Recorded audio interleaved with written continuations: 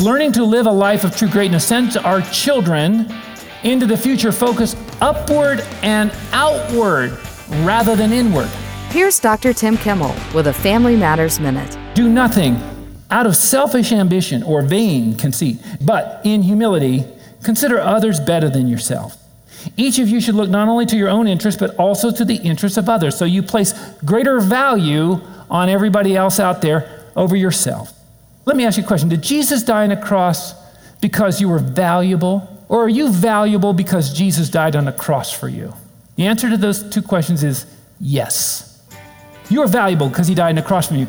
And he died on the cross for you because you're valuable.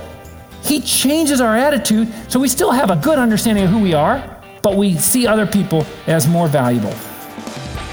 For more tips on raising great kids, go to FamilyMatters.net. That's FamilyMatters.net.